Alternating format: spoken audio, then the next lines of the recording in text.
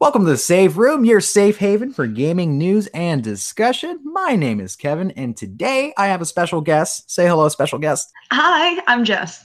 Oh yeah, I forgot. Jess. Hey, Jess, what's going on? Wait a second. You're not Daniel. What the fuck? I know. Save roommates, please don't be alarmed, but Daniel is with us in spirit. He's gone to the great beyond, South Florida. He's MIA in MIA. Correct. Daniel is away for the holidays. He's doing his thing. He's hanging out with his family. He went back to the motherland, Florida, and I hope he's enjoying himself. I don't think he expected me to do an episode. I think he thought I was just gonna like record some like video game recipes like chocobo salad or some shit.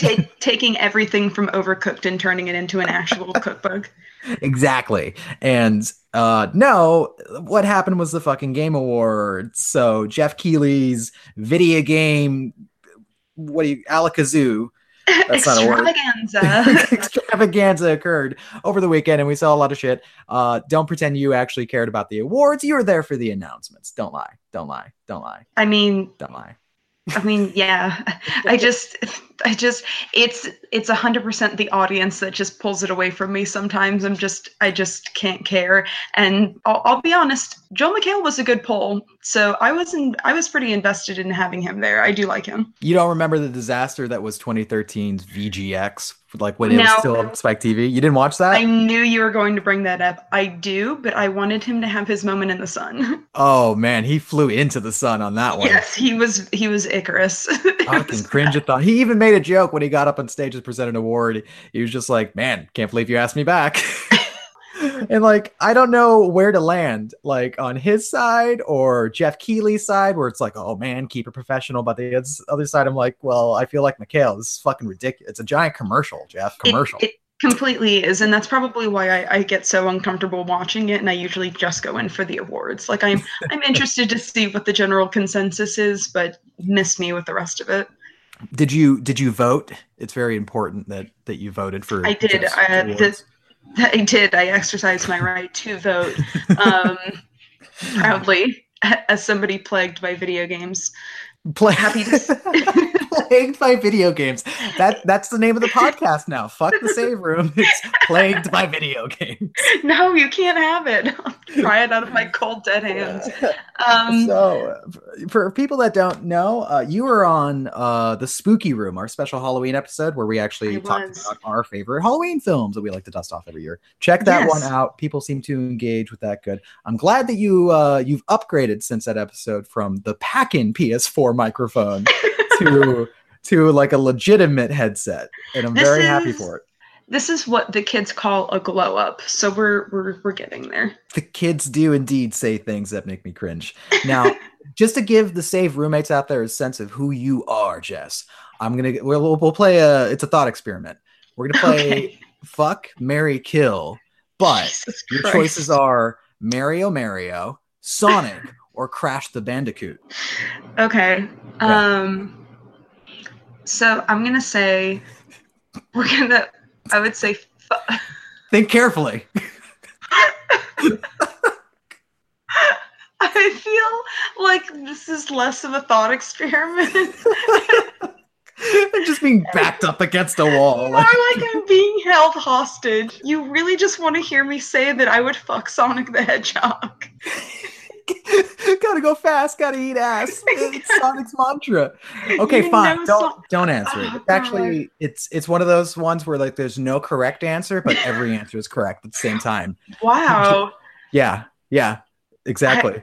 All right. Well, I'm glad I didn't say anything else then. But if we're being honest here, it would definitely be fuck Sonic, marry Crash, and kill Mario.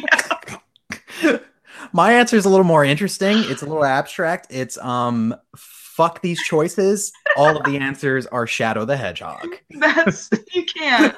No. I'm gonna fuck him. I'm gonna marry him. I'm gonna kill him, and it's gonna be the best movie you've ever seen. Yeah, Ryan Reynolds is voicing everyone. He voices absolutely. He's Robotnik. He's Shadow. He's Biggs the cat. he's Garfield for some reason. Garfield's not a part of this. He's there. Get Bill Murray back in it just for a Garfield cameo. Okay, let's not derail this too much. We got to talk about Jeff's very serious awards. If you didn't know, the Save Room is brought to you by two soft boys. Typically, one of those soft boys is off doing his own adventures. But we don't know how to monetize our efforts, but we at least can get you to, rate, subscribe, star, leave angry comments, do whatever you need to. Wait, no, don't do that. Wait, you sure that's not okay? Good comments. Good comments. Good comments. Angry comments, but 5 stars is our rule. Like, you can say whatever you want, but give us that 5-star. So you can find us on soundcloud.com/The Save Room Show. That is our home. And you can find us on iTunes, Google Play, Stitcher, Spotify. If you wanted to see me stream, I don't know why, but you can find me on twitch.tv/TheRedHerb. Oh, and since Daniel's not here, I will plug Daniel's Twitch, which is twitch.tv.com/Dungeons and Daniels. That's right. You got it. Or is it Daniel's? Yeah, nailed it. Well, try both. No, it's not. Give a sub to both. No, don't. I listen to the podcast. I would know. Daniel always calls me out because I do this thing where, like, I usually stream on Monday, Wednesday, and Fridays, and I always say Monday, Tuesday, Wednesday, Friday. Just stop saying what days of the week. Just stop giving people a time frame. Let them find out on their own. Be like a surprise. Well, everything that we do, Jess, is bad content creation. You have good content creation. Do you want to throw in some plugs on this show? Why, sure. You can find me on Twitter. You can find me on Twitter at twitter.com/Cylon, and that's spelled PSYLAWN.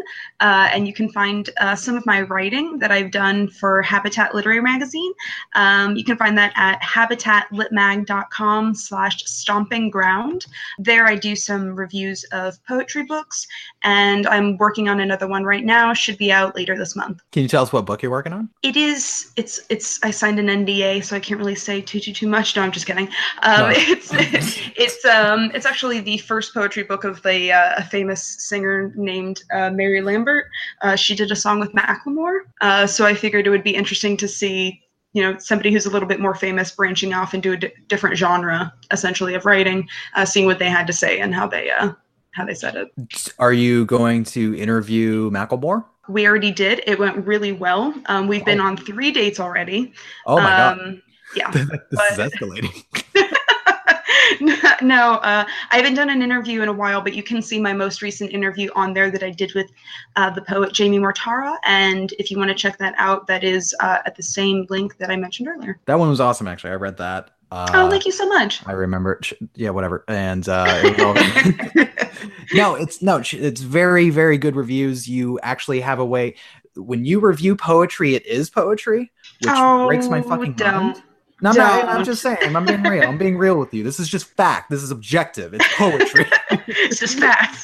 This is absolute just the facts, ma'am. Well, that's fantastic. Thank you for coming on to the show. Today we have some shit in store for you, usually, but I wanted to talk a little bit about right before we started this podcast, I beat Red Dead Redemption 2. Like Are you serious? The credit. Yeah, no, it happened today. I didn't think it would happen today, but I've been working through what is considered the epilogue for the last week and a half. Yeah, so you've heard on previous episodes, Save Roommates, and you as well, Jess. It is a story of clunk and archaic choices is what kind of plagues my enjoyment with the game. Mm-hmm. But and it was a slow burn with the narrative too.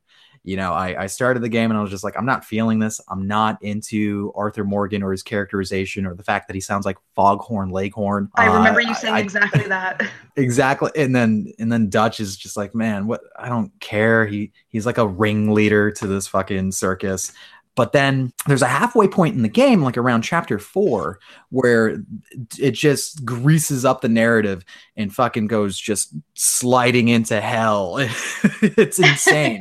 It's amazing, actually. Some of the shit that happens, and there's legitimate moments that just kind of it was like a punch to the gut, like just took my breath away. Just simple lines, simple interactions. Really? It is probably my favorite story of the year in the game, but not my favorite game of the year.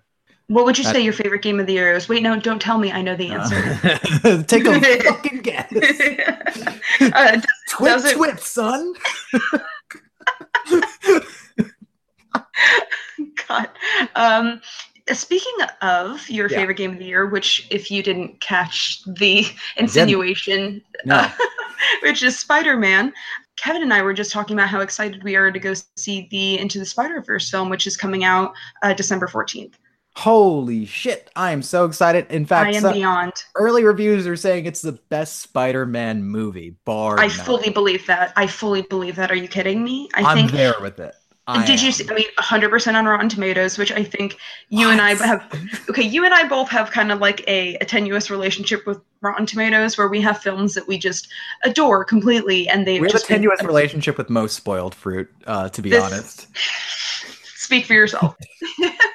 So I think that to say that it's going to be the best Spider-Man film ever made it makes perfect sense to me, because I think this is the kind of treatment that Spider-Man deserved. I think that there's too much Spider-Man lore not to go into it with this kind of approach. In a way, not to give too much away from what I know about the film. I'm kind of hoping to go into it a little bit blind, but what I've seen of it so far, I mean, I'll be honest, like the Miles Morales clip that I saw did make me tear up a little bit. I was just like, I was like, that's my Spidey, you know, like he's probably one of my favorites. I just got so excited because it felt so real. I mean, I don't know if you saw the clip, but it's, you know, Miles alone in his room and he's kind of singing along to a song, but he keeps forgetting the words and he's like kind of tripping up a little, but he's still going, still confident. Like, you know, kind of, it was so real. It was like, oh, I've done that, you know, earlier today, you know? I really, really love this kind of renaissance of Miles Morales as a character bleeding into different media. Cause like he shows up in Marvel Spider-Man for PS4 and then he's in this. It's like the year of Miles essentially. And I want us to get to a point where we get some live action Miles. You know, please, like we work our way toward that goal would be great. But yeah, I am so into this movie. I love the source material. Was it Into the Spider-Verse in the comics? I think it had a different name, just Spider-Verse. I don't remember. Off the top of my head, I don't remember. Oh man, but that was the shit that introduced us to Spider-Punk and just Spider-Punk.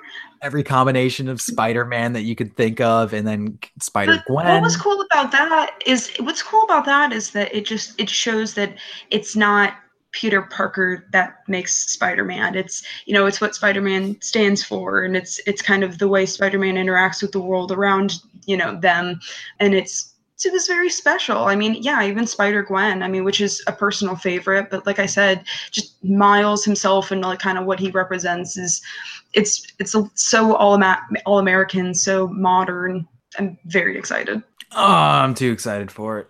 Actually, you gotta fucking restrain me at this movie. You gotta hold me back. Gotta get some webs on me so I don't go nowhere. Now that we're on the subject of Marvel, real quick, what also happened this week for us, time of recording, Sunday, December. Hang on. 9th. The Avengers 4 trailer came out. We have our title. It is called Avengers Endgame, and first of all, did you see this trailer? I didn't. You didn't see the trailer? Okay. I didn't watch it, yeah. You need to put eyes on it. Because I was too busy rewatching the Captain Marvel trailer over and over. Jesus Christ. Well, go watch the trailer because it does not spoil anything about the plot of Endgame. It doesn't need to. It just, all it's doing is saying, hey, you know it's coming. Here's a little bit of a tidbit.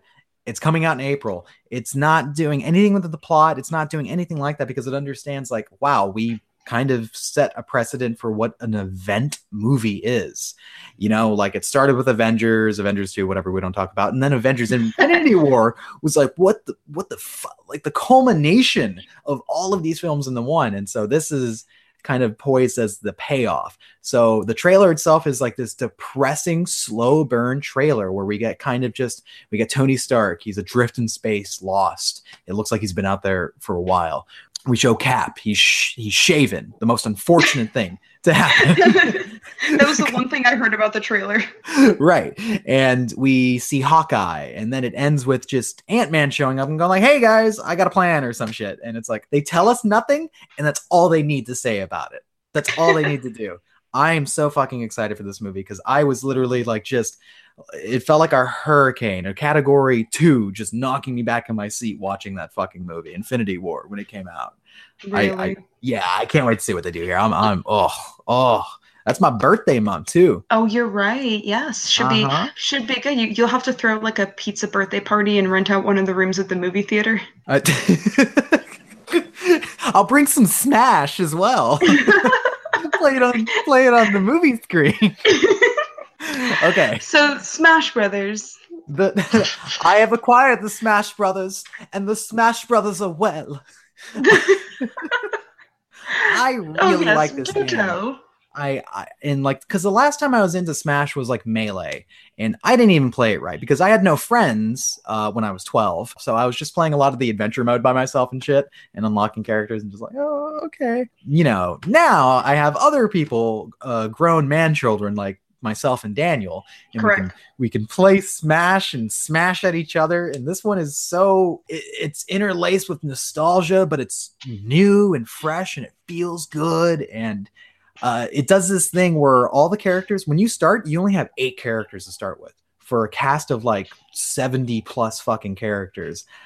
Some people are annoyed by this choice, which I totally see, but I don't know. It's actually kind of exciting to unlock characters because the way they do it is that, you beat the classic mode, for instance, and then at the very end, after you go through all of that, it just says new challenger, and then it's like the silhouette of the character you fight, and it's like, who's it gonna be? And sometimes it's like, oh, some of their silhouettes are the same, so it's like, I think it's Jigglypuff, and then it's like, oh fuck, it's not. It was Samus Aran. I don't know how I got that one wrong.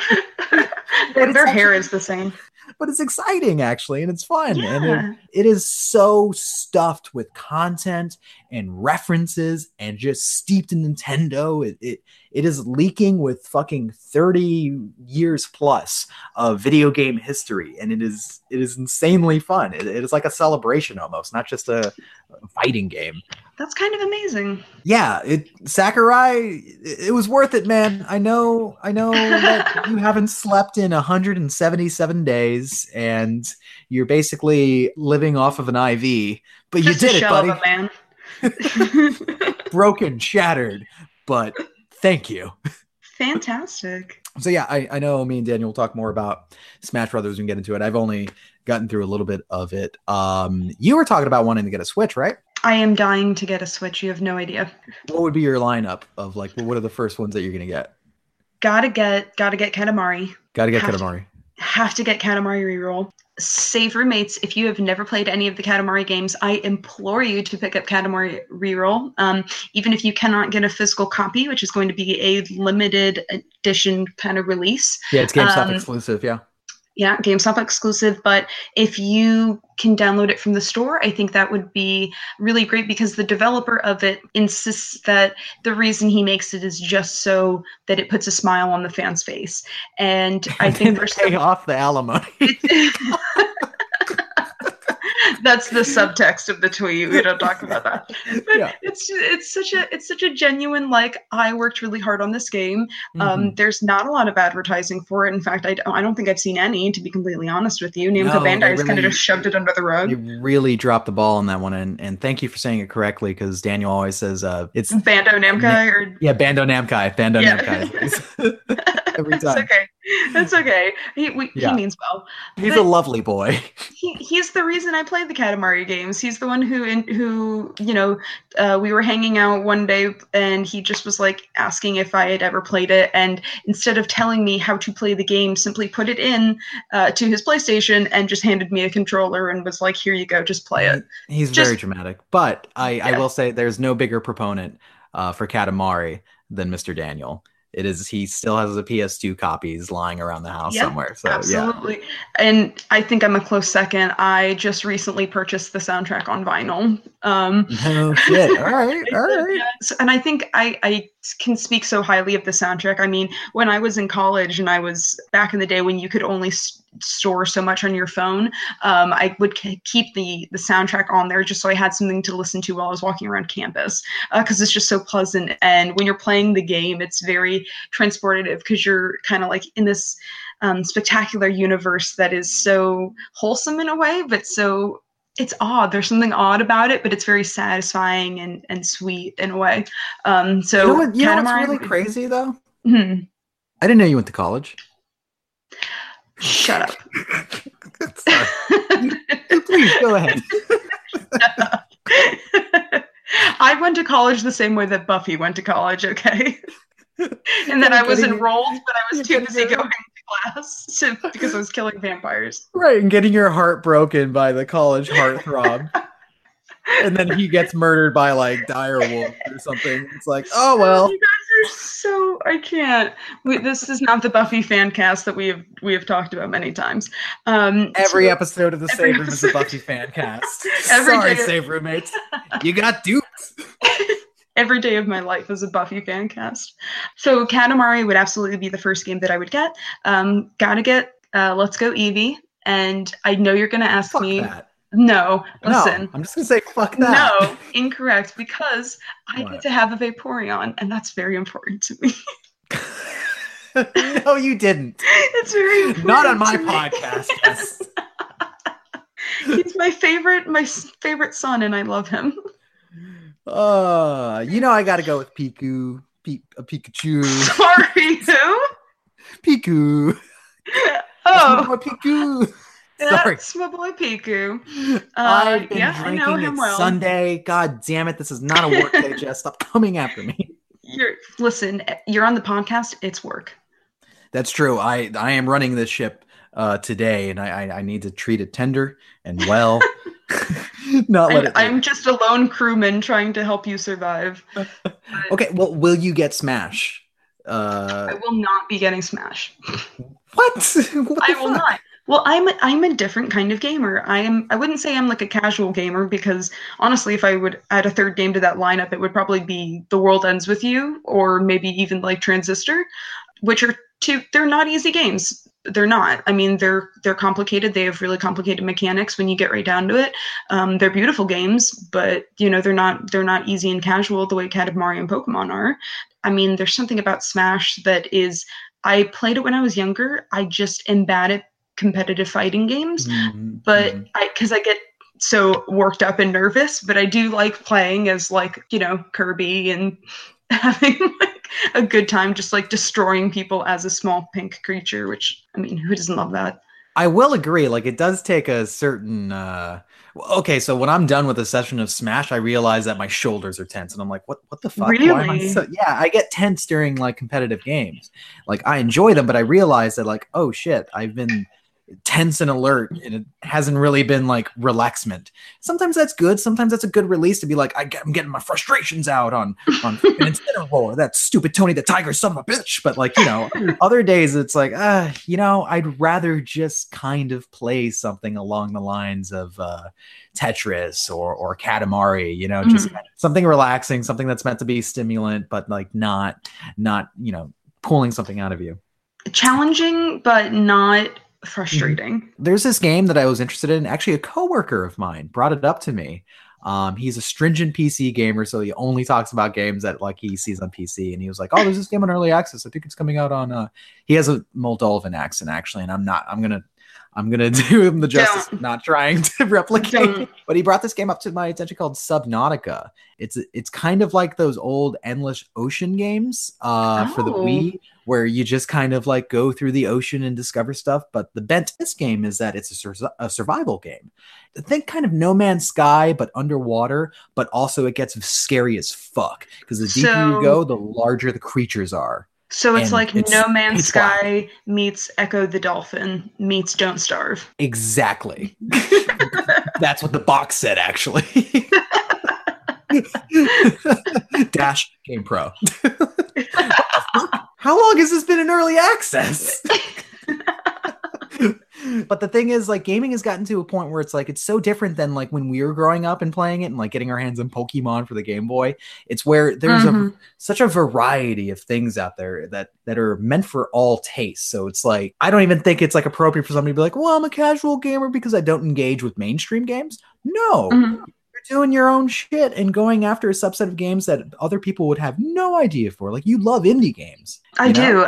I don't like to call myself a gamer because I feel like I'm going to get that challenged every single time I bring it up. It's going to be like, oh, what games have you beat recently? And it's like, well, I play Tetris every day and I'm getting very good at it. like I don't know what to say, Honestly, I know exactly where you're coming from. And I also kind of am very hesitant to be like, I'm a gamer and proud of it. I'm like, I'm not really proud to be a gamer. not. because I'm not. But I'm I'll in be the honest. ecosystem with people that look at a game, and if you add women to it, they think it's a political statement. What the fuck?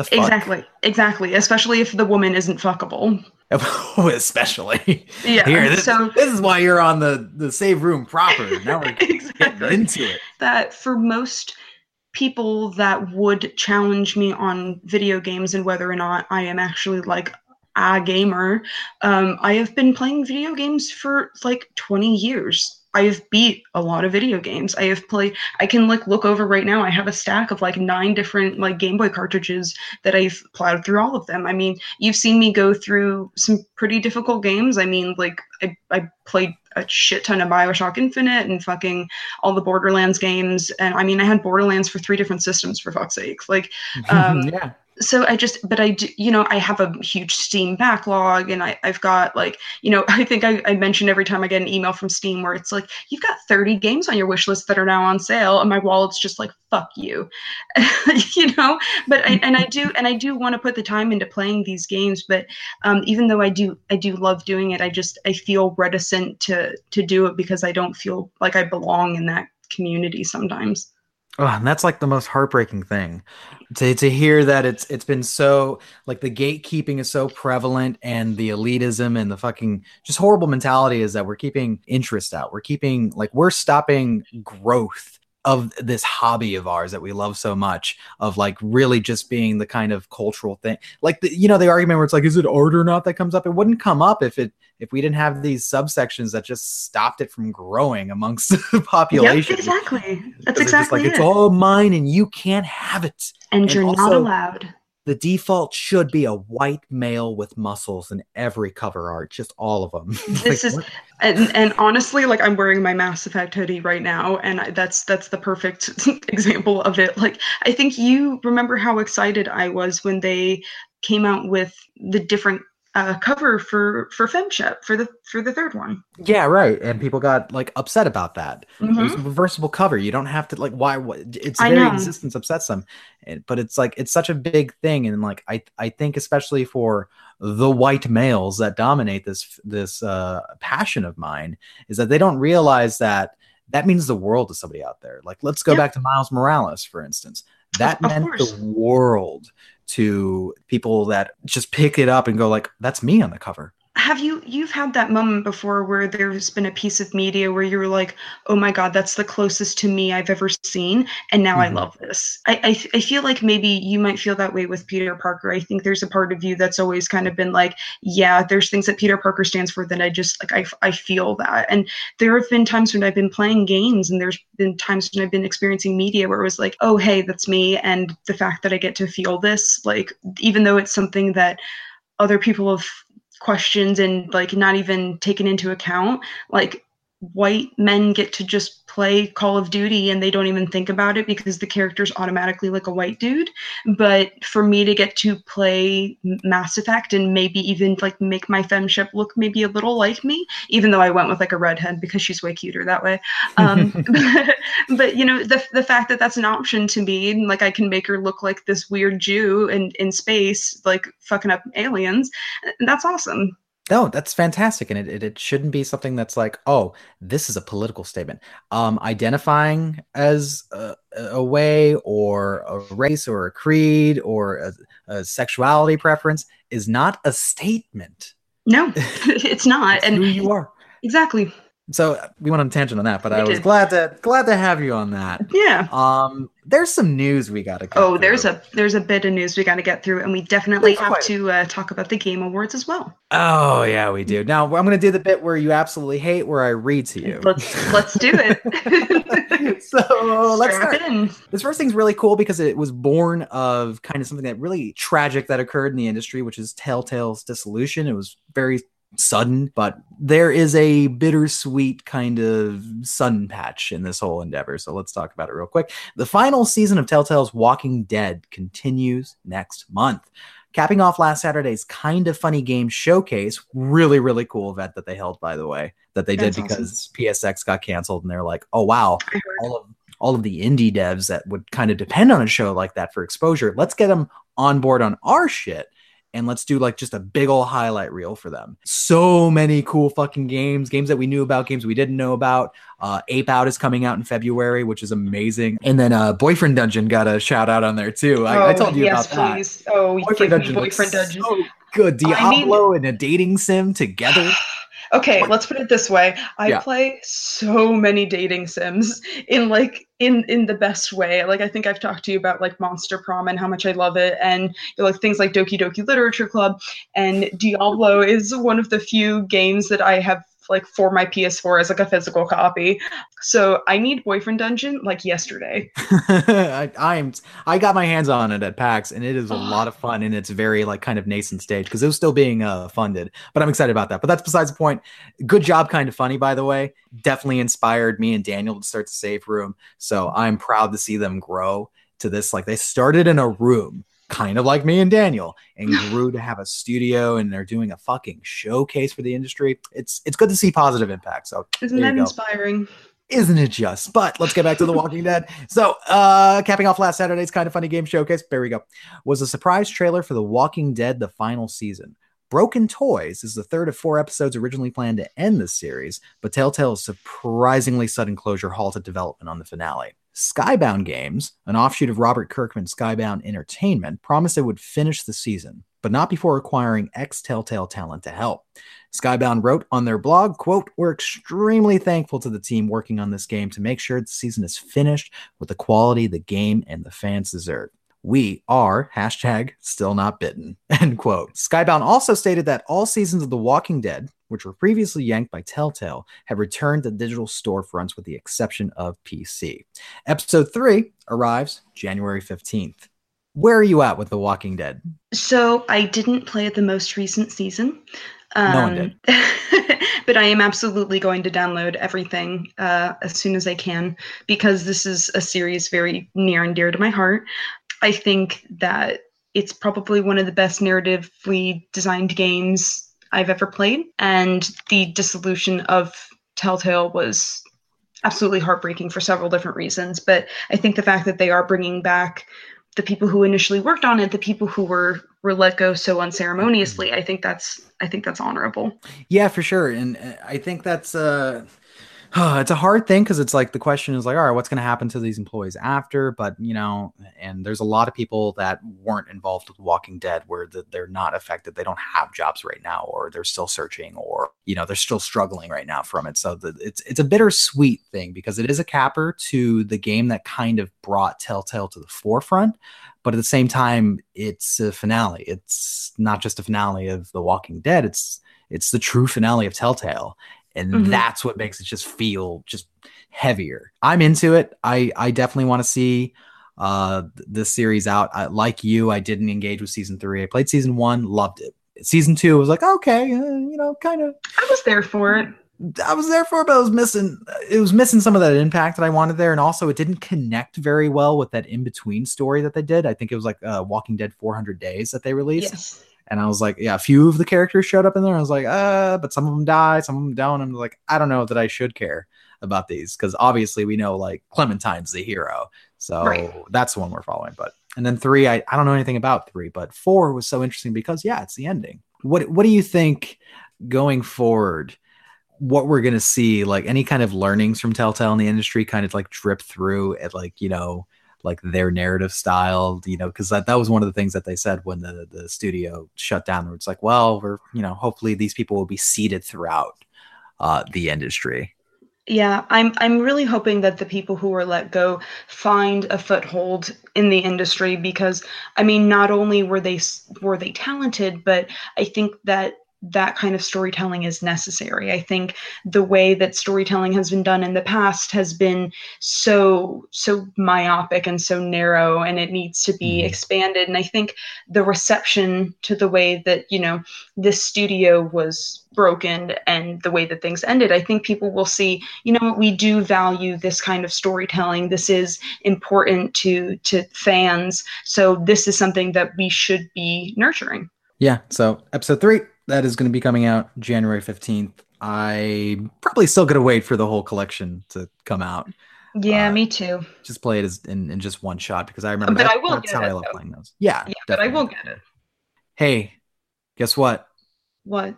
We're going to be talking about Todd Howard real soon. Oh, God. Todd fucking Howard. Not an episode goes Not by a these single days. one. So Kevin is rubbing this in my face because I am a steady listener of this podcast. I am a fan because it's good content and I love these soft boys. Oh wow. But it's nice of you.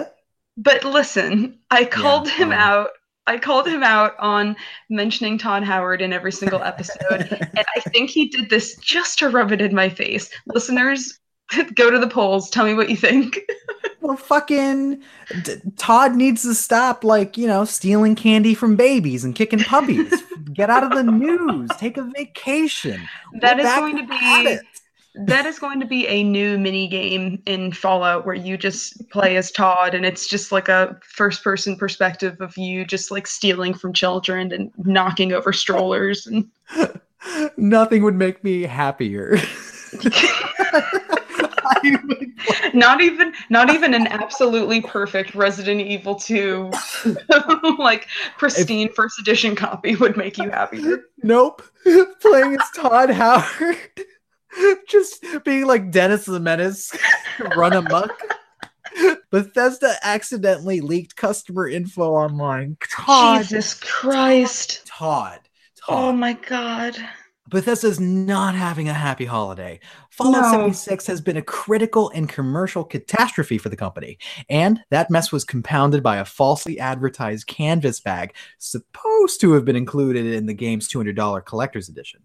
Fans felt duped when they discovered that the bag that was packaged was actually made of cheap nylon. It was kind of like an IKEA bag. Oh, yeah. I saw. So, to stymie the PR backlash, Bethesda began coordinating manufacturing plans to create the advertised bag and send them out to anyone that purchased a Power Armor edition. All customers had to do was submit a support ticket by January 31st to snag a replacement bag.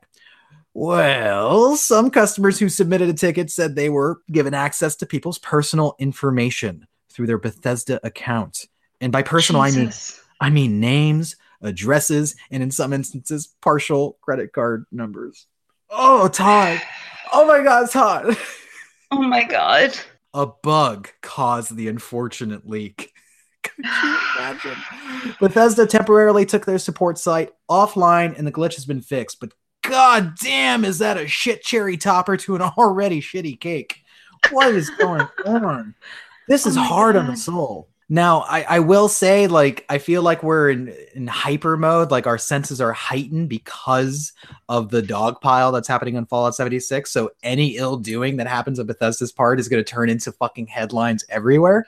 But this is still pretty bad, though. I got to say, it's still pretty bad. I think if this had happened to any company, this would be major news. If it happened, to fucking...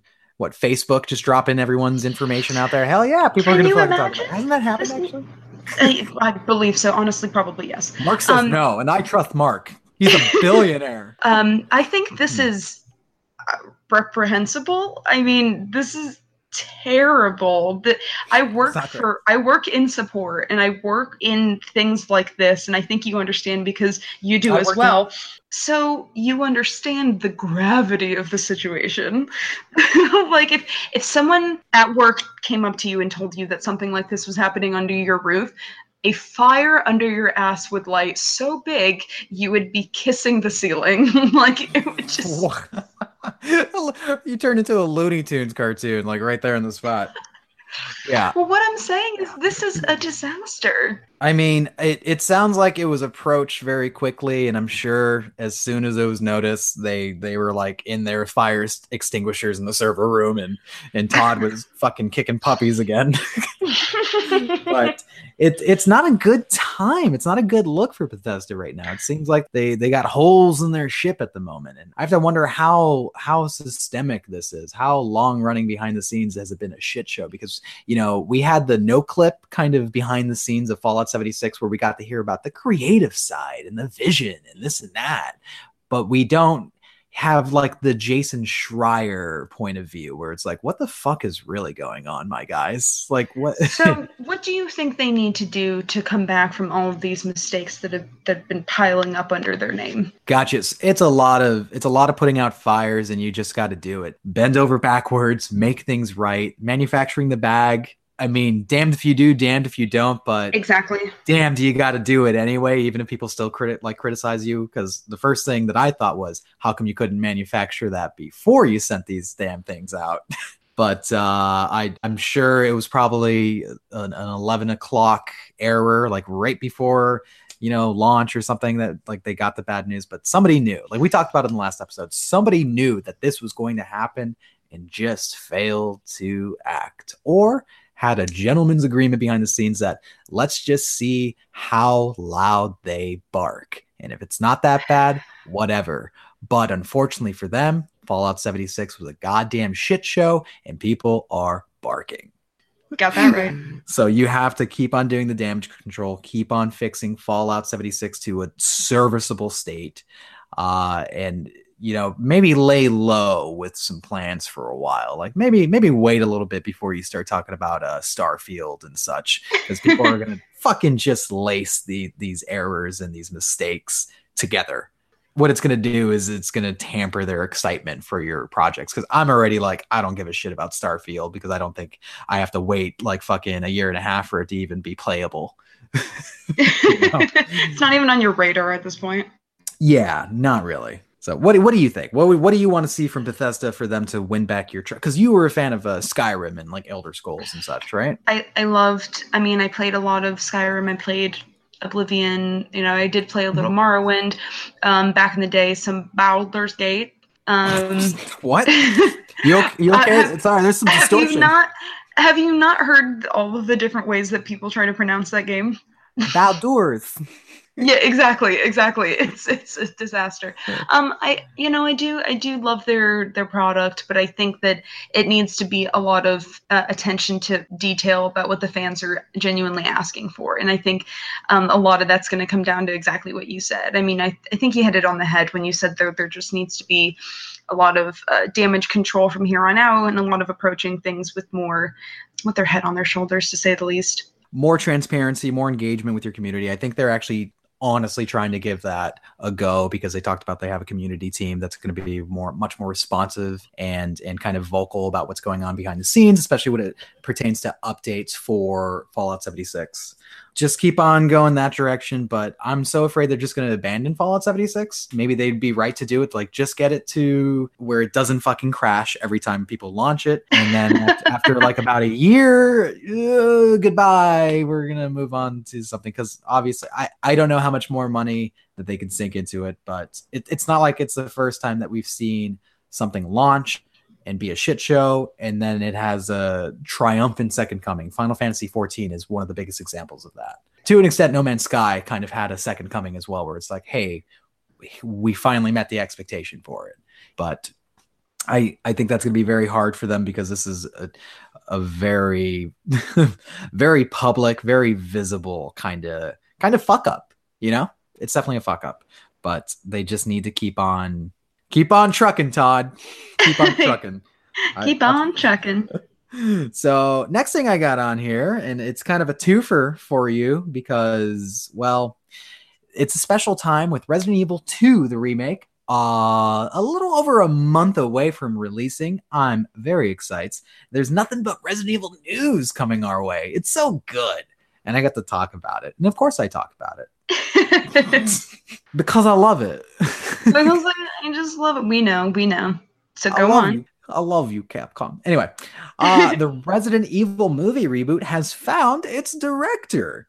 Constantin Films has tapped Johannes Roberts to both write and direct the reboot. Johannes has tangled with horror in the past, having directed 47 Meters Down and The Strangers, Pray at Night.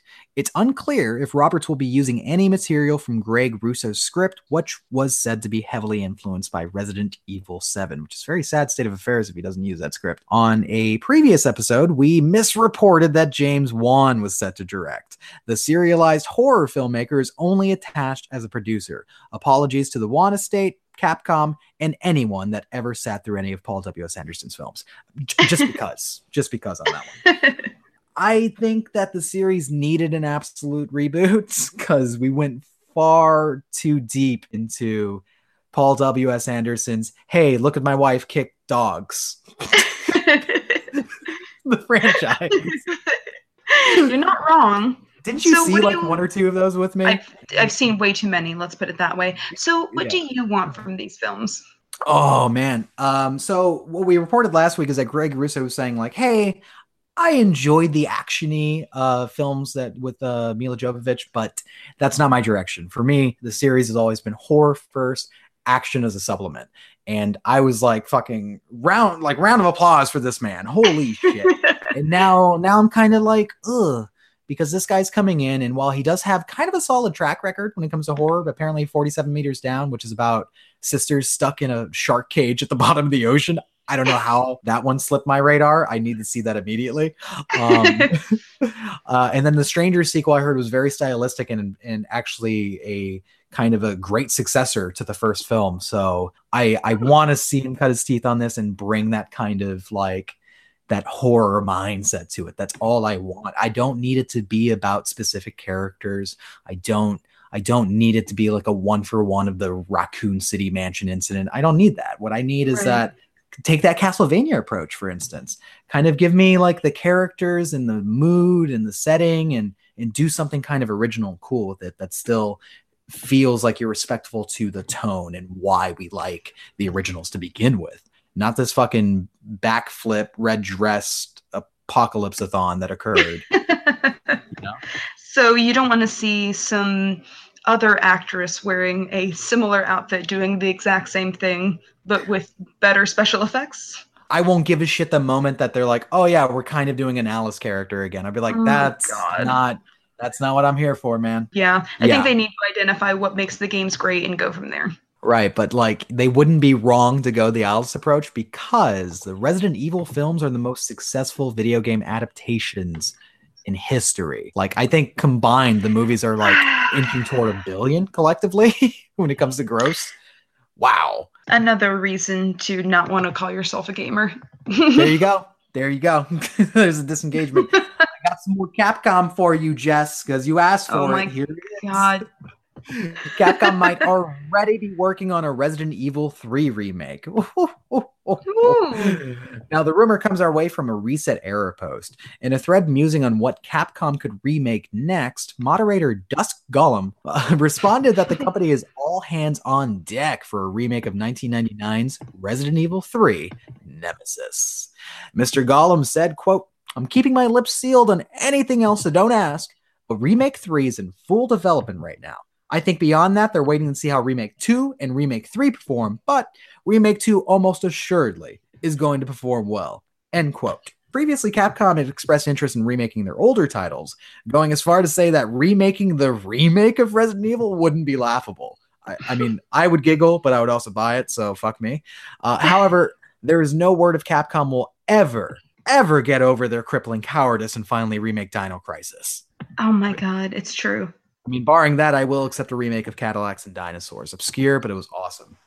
Do you know what that is at all, Cadillacs and Dinosaurs? Nobody does. I feel like you just made that up. No, I did not. It's actually based on a comic series that turned into like a kids animated show, and Capcom made a video game, a Final Fight style beat 'em up based on the animated show, and it was amazing because it was like fucking hillbillies beating up like motherfuckers and riding dinosaurs. It needs to be back. Did this take place in Florida? Just another day in Florida, the game. Well, I play the fuck out of that. So, Resident Evil 3, I have feelings. Tell me, please. Well, I always like to remind people, because I'm a colossal fucking nerd, that Resident Evil 3 is actually a spin-off. It is not a true sequel to Resident Evil 2. But because Capcom had a contractual obligation with Sony to have another numbered release on the PlayStation, they just called that motherfucker Part 3. Wouldn't you? I would too. I'd be like, okay, cool. 3. Contract's over, bitches. Like, I would do the and we're done here. The game is shorter It's actually, I don't feel it's as content laden as part 2 is. Part 2 actually had 2 discrete campaigns for Leon and Claire, which the remake is going to do as well. Whereas part 3 was all about Jill, and then we had some chapters where you played as a character called Carlos Oliveira, who was technically working for Umbrella, but he had a heart of gold, so he was like, fuck Umbrella. He's not wrong. Fuck Umbrella. He's right. Look what they did to the city. But it's a shorter game, but it does go to cool places. The hospital's introduced there. You go to Raccoon City Town Hall, which is pretty cool. It's also kind of confusing that just normal places in Raccoon City have very archaic, convoluted puzzles in order to just open up gates. That it kind of stretches the concept a little thin, where it made sense for the Raccoon City Police Department because it was like, oh yeah, this has deep roots in Umbrella and shit, and it also used to be an art museum. Don't ask. Don't ask. Just go with it. Yeah, just go with it. But I think it's opportunity if they were to remake it. They could actually expand on the concept a bit, maybe flesh it out, maybe show us what Jill was doing before the game started, because it runs concurrently with part 2. And she actually visits the Raccoon City Police Department before Leon and Claire actually get there. So I think there's some subversion, some fun that you can have there to really flesh it out. But I just kind of wonder, because the source material is shorter than what the second remake is playing with. I don't know. I'm for it though. I'm not going to say no. Wouldn't kick it out of bed. I wouldn't kick it out of bed. I don't know. Are you think you're going to play any of these upcoming Resident Evil games? I am. I'm going to play 2. You're going to play 2? No shit. No shit. I told you. I no always shit. Told you. You ain't fooling? Yes, you ain't fooling? I always told you. I said when they remake it, that's when I'll be able to play it, because I couldn't deal with the way the controls were before. But I will be able to play this remake. But you legit said this 8 years ago to me, so fuck I know. You. It was. I'm making good. Okay, after all this time. I just think I'm afraid the Capcom might run into a wall at a certain point, because then it's like, oh, well, the logical conclusion or the logical next step would be to remake Code Veronica. And I'm going to put up a stop sign right there. Now, why's that? Oh, here it goes, guys. I'm the biggest Resident Evil fan out there. I'm not a big fan of Code Veronica. I love Claire, but it's the first instance of, wow, the story really jumped the fucking shark. It's kind of nuts. It's kind of anime-esque. It's very over the top. It was kind of like the first step toward the really just over the top. This is a Michael Bay ripoff that Resident Evil 5 became and bled into 6, where they had to do that hard reboot with part 7 essentially. Or it was more of a conceptual reboot, but they kept the continuity. Good on you, Capcom. So I think they're just going to hit a wall, and then they're going to start asking themselves questions like, do we remake 4? And I would argue probably the fuck not. 4 was a time and place kind of game. It's a benchmark game, and I think it's one of the best games ever made.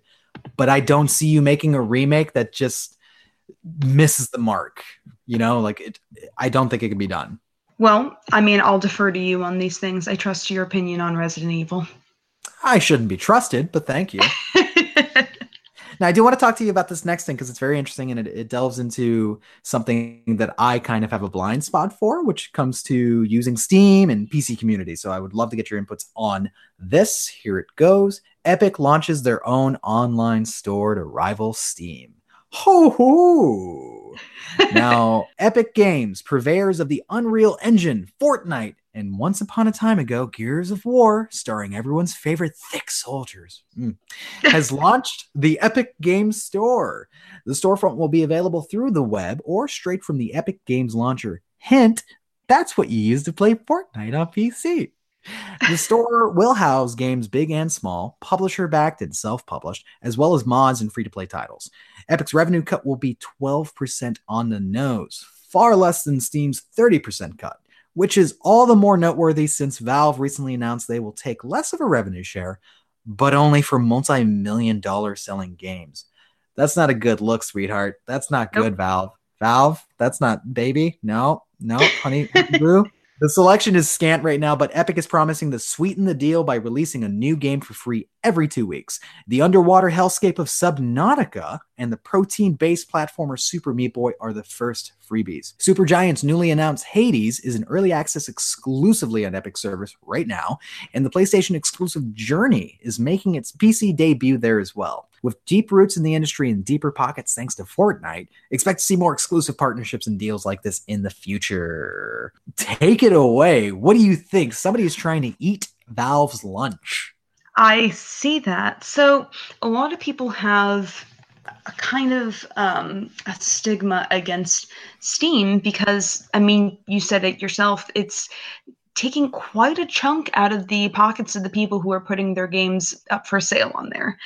If you're an indie developer, you only have so much money to begin with. And the fact that Steam takes a nice little portion for themselves makes this deal with Epic sound a lot more appetizing. I think so too. I think it's definitely going to be a pull, definite draw. In fact, I was reading through some of the reports here.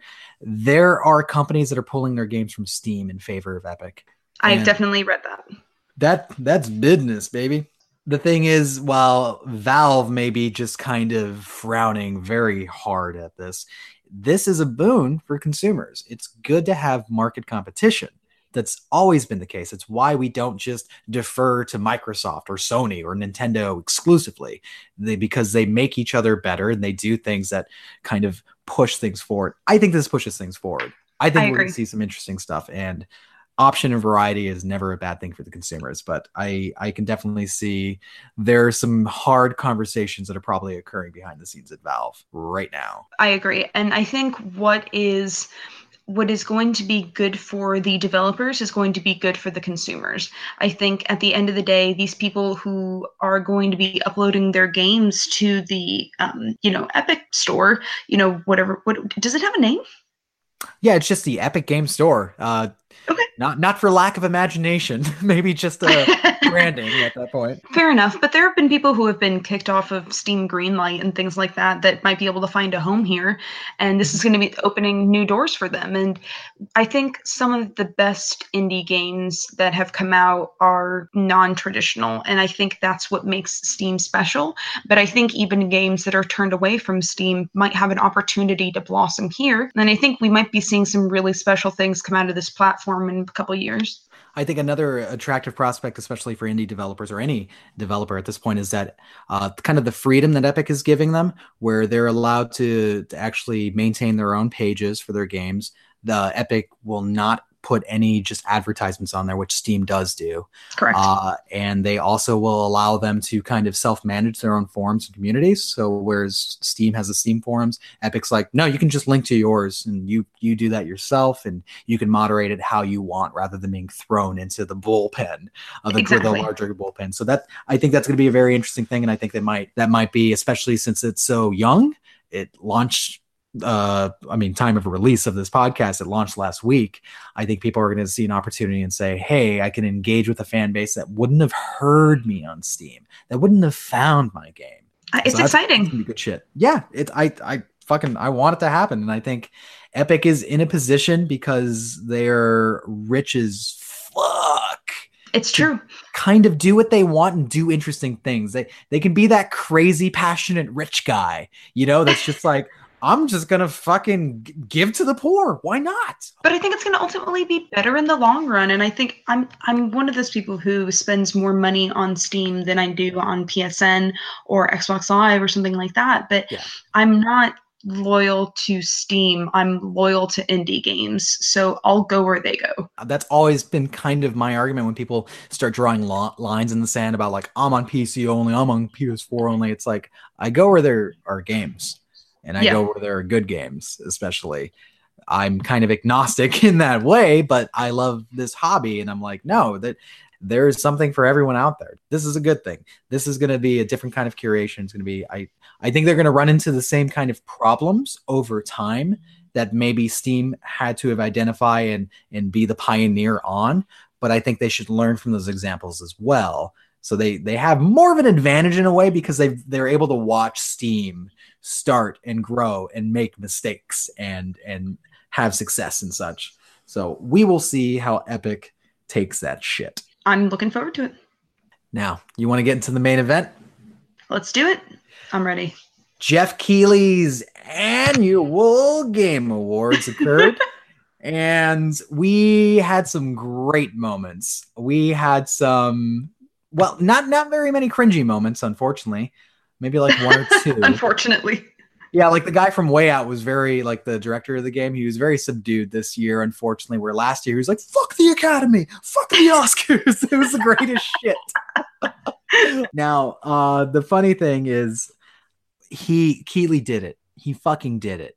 He got Reggie Fils-Aime on stage. He got Philly Spencer on stage. He got Shawn, I'm going to throw a PS Vita into your spine, Layden on the stage together. The Trinity. And you know what they announced? That they were all going to make out. Well, yeah, it could have been that. They announced nothing. They just kind of showed up. Daniel asked me, he was like, oh, what game were they promoting? I was like, they were just promoting gaming. They were just there to just talk and be happy. I don't know. They were united by Fortnite. So there are some highlights. There were a lot of celebrities, and I know that question always kind of comes. How do you feel about that? Because they had like Christoph Waltz, Waltz on the stage and whatnot. And I saw on my timeline people just, why not a dev? Why not somebody in the industry presenting these awards? I feel like when they do things like that, they're trying to garner the attention of people who wouldn't necessarily be watching the Games Awards. But it's like, why do you care about those people? Like, you are not going to get somebody to start playing video games by showing them an award show. Like, that's just not going to work. Yeah, like precisely. It's like you have a draw, and I'm not sure who you're drawing in. Exactly. Like, I don't... Like bragging rights for your show at that point? Like, I want to hope that like some of the celebrities they bring on, like part of me wants to think that these people ask to be on it. Like maybe Christoph Waltz just fucking loves Nintendo. Like you have no idea. He is the biggest Nintendo head. Like he loves like Smash Brothers, and he's got like a lineup that he picks from. But ultimately, I really don't think it's that. I think it's just them trying to put a little bit of... My dude was actually making PC Master Race jokes on stage, so he knew. Yeah, that is the most entry level like joke you could be making about video games. Like they sell like gaming pads with that at Walmart. I want to think it's something else, but ultimately I know they're just trying to put a little bit of like glitz and glamour on top of it and try to make it a little bit special. They've always done that. Like Sam Jackson was like hosting the show when it was on Spike TV still. And they always, go ahead, do your thing if you need to have the draw. And there's also criticisms about the whole, like, it's the only award show that I've ever heard of that actually interrupts itself to like make announcements about essentially just displaying commercials on stage in between awards. And it's like, yeah, I get that. And I don't know if that's like really just a pulse check for where the industry is at, because it's such it's a consumer product. It's a commercial product. It's a good way of putting it. Art. It's commercial art. Like it's not necessarily art for the sake of art. And it's not necessarily something that's like, it needs to be disparaged as a toy. It's like, it's nebulous almost. That's why people argue about like, what are we really saying? But overall, I really do think like Geoff does care about Geoff Lee Keighley, by the way. He really does care about what he's doing. He cares about this industry, and whatever amount of collusion that he has with these publishers to wrangle them together and get shit like Shawn Layden and Reggie and the other dude, the other dude, the one with the doofy face. I know the t-shirts and what's it? Philip Spencer. It's like you're just talking about yourself. I don't understand. Oh, what the fuck? White guy. He wears gaming t-shirts. Jeans. Oh no. Oh no. But I think there's still something cool behind it, where it's like we at least get a chance, no matter how overshadowed they are by gaming announcements, to display the work and effort of the teams that are actually behind the games, not just the marketing, essentially. So we have some announcements. We'll break it into announcements and also who actually won awards. So we're going to start with these announcements because, we're here for the commercials. You know what I'm saying? Of course. So yeah, it's just like the Super Bowl. Exactly. We'll speed through some of this shit. Not all of it needs a complete breakdown, but we'll get into it. The first thing that fucking surprised me, he actually got me shook a little. I was like, good job, Geoff. Marvel Ultimate Alliance 3, The Black Order was announced. It's being published by Nintendo. This is something that I missed, because I was like fucking live tweeting and like watching the trailers at the same time and trying to take screenshots. I was being a fucking content create man. But Nintendo published it or is publishing it, and fucking Team Ninja is developing it. If you don't know, they did Dead or Alive, Ninja Gaiden, Neo, Hyrule Warriors, Fire Emblem Warriors. They know action games. Holy shit. There hasn't been a Marvel Ultimate Alliance game in a decade, since 2009. And the fact that it's exclusive for the Switch. I know, it's crazy, and it looks great. Like, so the original games were like isometric perspective. This one's doing behind the shoulder, but it's still the same spirit where it's like you're going to be working in a team of 4, and you're going to be just beating up fucking villains and bad guys endlessly and combining your powers. And it's so cool. I love the games as a kid. I had them for PS2. It first came out, and then 360. And oh shit. We definitely played it on the 360. Yes, no, we definitely did actually, because that was like a demo disc or like a free disc that they gave with like the console at some point. So there was endless copies of this fucking game. It was pretty popular for something that just kind of went away. Now, what I love to see in this game is that one, so the Black Order is like kind of the children of Thanos, his generals, essentially. And they're in the comics, and we saw some of them in Infinity War, including Proxima Midnight and the other assholes.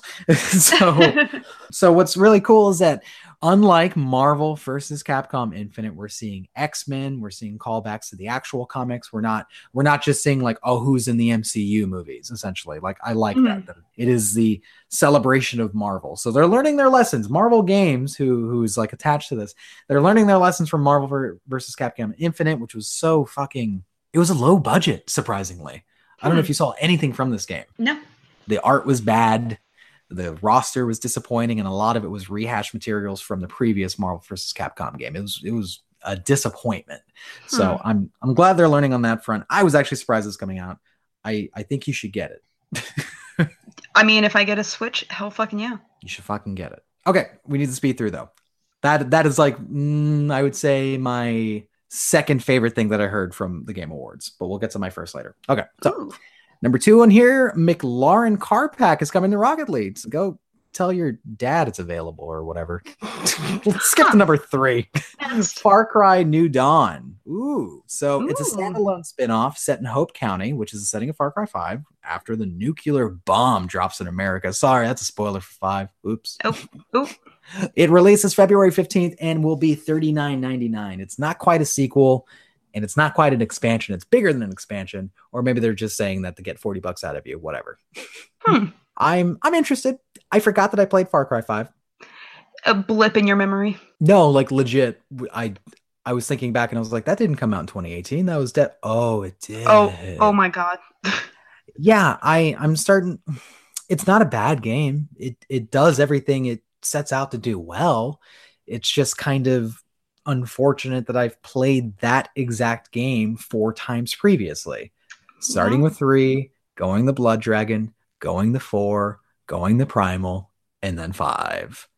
So yeah, kind of stamps out my excitement for it, because you look at Assassin's Creed and they are doing interesting things and really kind of playing with the formula that advance it forward, with Origins and Odyssey, and Far Cry is still kind of just Far Cry. So do you think you'll pick it up? Yeah, probably. I like Far Cry. I do. And I think this looks cool. And I think they have like kind of a void to fill right here, because Fallout 76 was such a disappointment. Post-apocalyptic fans will latch on to whatever just plays well. That's all they have to do. They're like, hey, it's Fallout, but it plays well and turns on. It boots up. The next one you're excited about, Hades, was announced. It's from Super Giant Games, the developers of Bastion and Transistor. It is set in ancient Greece. It's an isometric action RPG, and that was the one that's available early access right now on the Epic Games Store.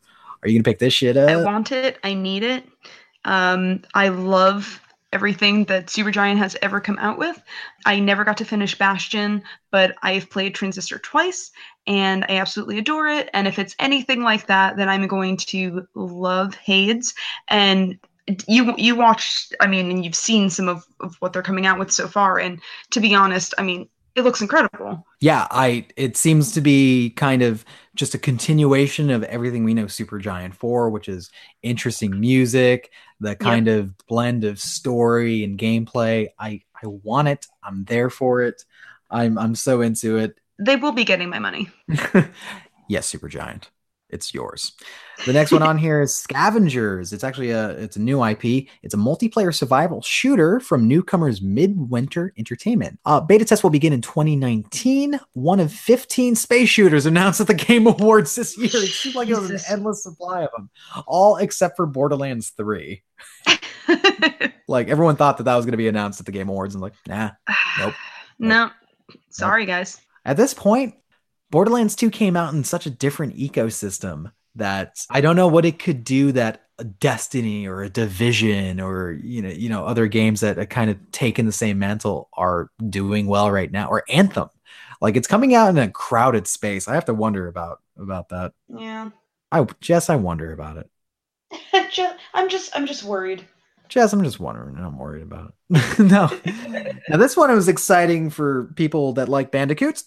Crash Team Racing Nitro Fueled was announced. It's a remastered version of CTR Crash Team Racing. Oh, imagine that. Which will include online multiplayer. Apparently, it was only announced for the PS4, despite the fact the Crash Trilogy came out on everything, including the Switch. I don't know what's going on there, but whatever. I know Tim Geddes of Kind of Funny lost his fucking mind to the point where he spilled coffee on Andy Cortez's computer and destroyed it, his laptop. Oh my God. So there's already one casualty from this game, and I don't know how many more it will claim going forward. You ever play this one? I didn't play any of them. No, I've never played it. However, I do know it. I mean, this was one of those games that was like being played at my daycare that would get fought over, where I would just say, okay, well, I'm just going to go play Pokemon in the corner and wait for you guys to be done fighting. Mario Kart's better. Fuck y'all. It's like, I'll be over here. Thanks, guys. No, so you've never played them either? No, I don't think I played Crash on the PS1, and I didn't play CTR. Definitely didn't play CTR. Neither did I really play Spyro games, and I know that's really shocking for a lot of 90s kids out there that grew up with it. I was playing Gex, man. I played a little Spyro. Did you really? Spyro there. Are you excited for the remastering? Yeah, I mean, we'll see if I can afford it after I buy a Switch and everything I want for it, but yeah. Yeah. So the next one on here is very exciting. It was The Outer Worlds. We kind of got hints about this before. It is Obsidian's open world shooter, which looks to be set on a rustic planet, eating Borderlands lunch again. It launches in 2019. It is not an Xbox exclusive, as this game was in development before Microsoft acquired the studio. Interesting tidbit. It's being made for Take-Two. We are legally obligated to mention Obsidian previously developed Fallout New Vegas, and its founders worked on the original Fallout games before Todd broke his dick off in the series. Oh my God. This one looks actually very cool. One thing that people kind of noted that's missing from Bethesda's Fallouts is this kind of tongue-in-cheek sarcasm, very wry sarcasm that Fallout 1 and 2 had, because that's kind of Obsidian style, or, when they were Interplay making those games before they branch off to Obsidian. That's them. And the trailer showed that. It showed just, kind of a wry humor, and it's not in-your-face kind of shit like Borderlands is, which got kind of grating on me after a while. A lot of people have said that. Well, when you have fucking dialogue in your ear every 3 seconds, like it just gets to a certain point where it's like, hey, we're good. A lot of the missions become repetitive when you're just repeatedly being asked to do ludicrous shit, like find like a little person and strap a bomb to their head or something like that. Like it just ridiculous stuff. Yeah, and having the quest giver like scream at you the entire time while you go do that. Exactly. Yeah, so I that's why I would like to see Obsidian's kind of take on that style of shooter. And I have to wonder if they're going to do any kind of like co-op or anything like that. That would be pretty cool. I'm here for it. I'm here for it too. I'm here for it. Now, the next one on here is The Last Campfire. This one's being developed by Hello Games. They did No Man's Sky, and it looks a lot like Journey Light, essentially. I don't know if you saw anything from this one. It kind of is a little artful style. It seems like it'd be a quick, like, in a single sitting kind of game. Gotcha. Yeah, but I don't hate games like that. I don't mind it.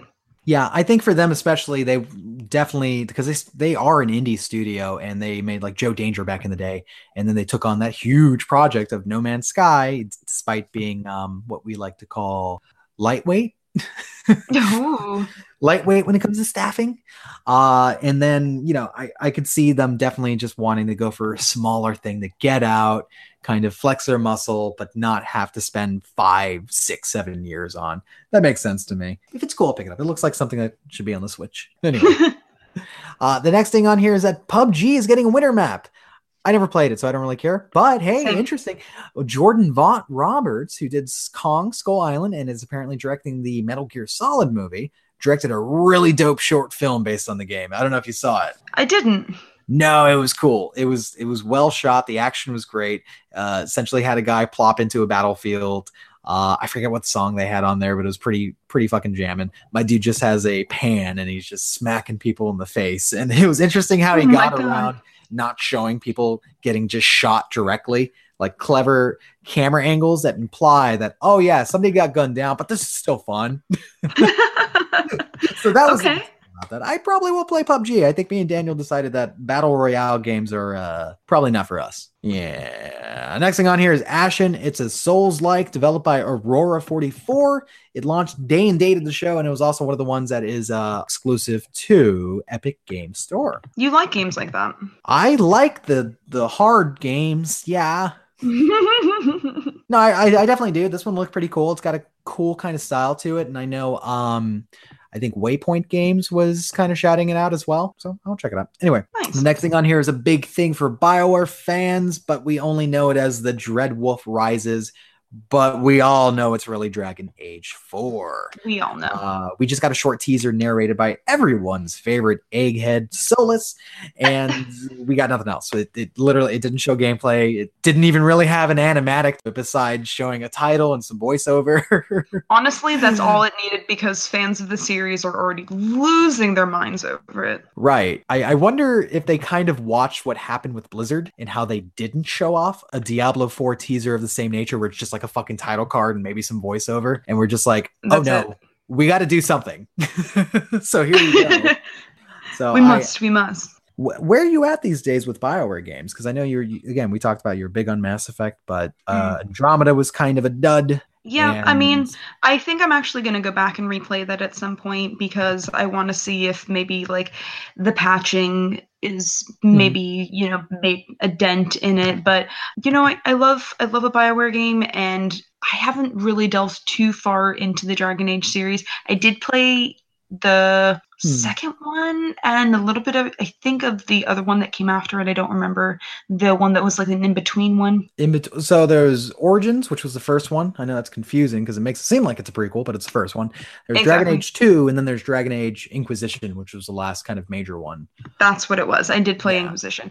They're okay. They don't grip me as much as Mass Effect, but I think I'm a little biased on the environment just because I just prefer sci-fi over like a medieval sort of thing. But so I'll play it. I'll check it out, actually. I mean, why not? It looks like it might be promising from, some of the speculation I've heard fans making so far. But, it's all kind of hush-hush right now. We don't know much. Yeah, I think the one thing that's kind of kept me out of really enjoying the Dragon Age series, because I played all of them. I just never beat a single one of them.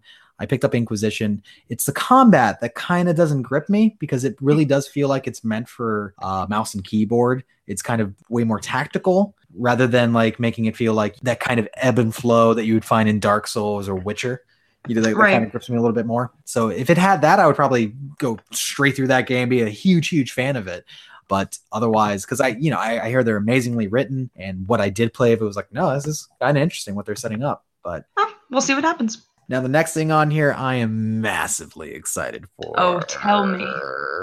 Mortal Kombat 11 was shown off. Ed Boon revealed an incredibly gory announcement trailer, and the game is slated for April 23rd. That is just after my birthday, and just 5 months after its announcement, with a community reveal event set for January 17th. Now, the interesting thing is, it's coming to PS4, it's coming to Xbox One, it's coming to PC, and it's coming to Nintendo Switch. What? That one's a surprise. Yeah, those are pretty graphically intensive games, especially if you go off of like what 10 did on next gen consoles. But I guess they're doing a version for the Switch. The NetherRealm Studios sees the merit, and I don't think they're wrong for it. Take for instance, Dragon Ball Fighters was ported to the Switch because they were like, "Fuck, we got to be on there, we got to do it." So this one, the trailer it showed Raiden fighting Scorpion in a very dilapidated environment. Actually, it was one of the levels from the original Mortal Kombat, but everyone was dead, where all the monks are in the background. The games get grimmer and grimmer as we go, like through and through. Raiden best Scorpion, blowing his head up with electricity, and then suddenly behind him, an older version of Scorpion, who looks like he was from the original Mortal Kombat game, shows up and just fucking eviscerates the dude. And then we get this kind of big pan out of this woman with an hourglass. So they've played with time travel before, and the narratives of the game started with MK9 and going into MK10 did a huge like 20-year jump. I'm wondering if they're just playing with like pulling people from different time periods and how that's going to play into the gameplay. You know, because I looked at Injustice 2, and the big change in Injustice 2 was that you're able to equip gear on your fighters to change their attributes. I'm wondering if it was like, hey, maybe you can change the attributes of your fighter based off of which timeline version of the character that we're talking about. Are they from MK1, MK2, MK3? Like, that would be so fucking interesting. I wonder if they're going... that would be fascinating. Yeah, because Part 10 actually got rid of a lot of the older characters, brought back some of the famous ones, but introduced a new cast of characters. But I wonder if MK11 is going to be that same kind of everyone's here that Smash is doing. You know? All your old friends. Yeah, I would be so into it.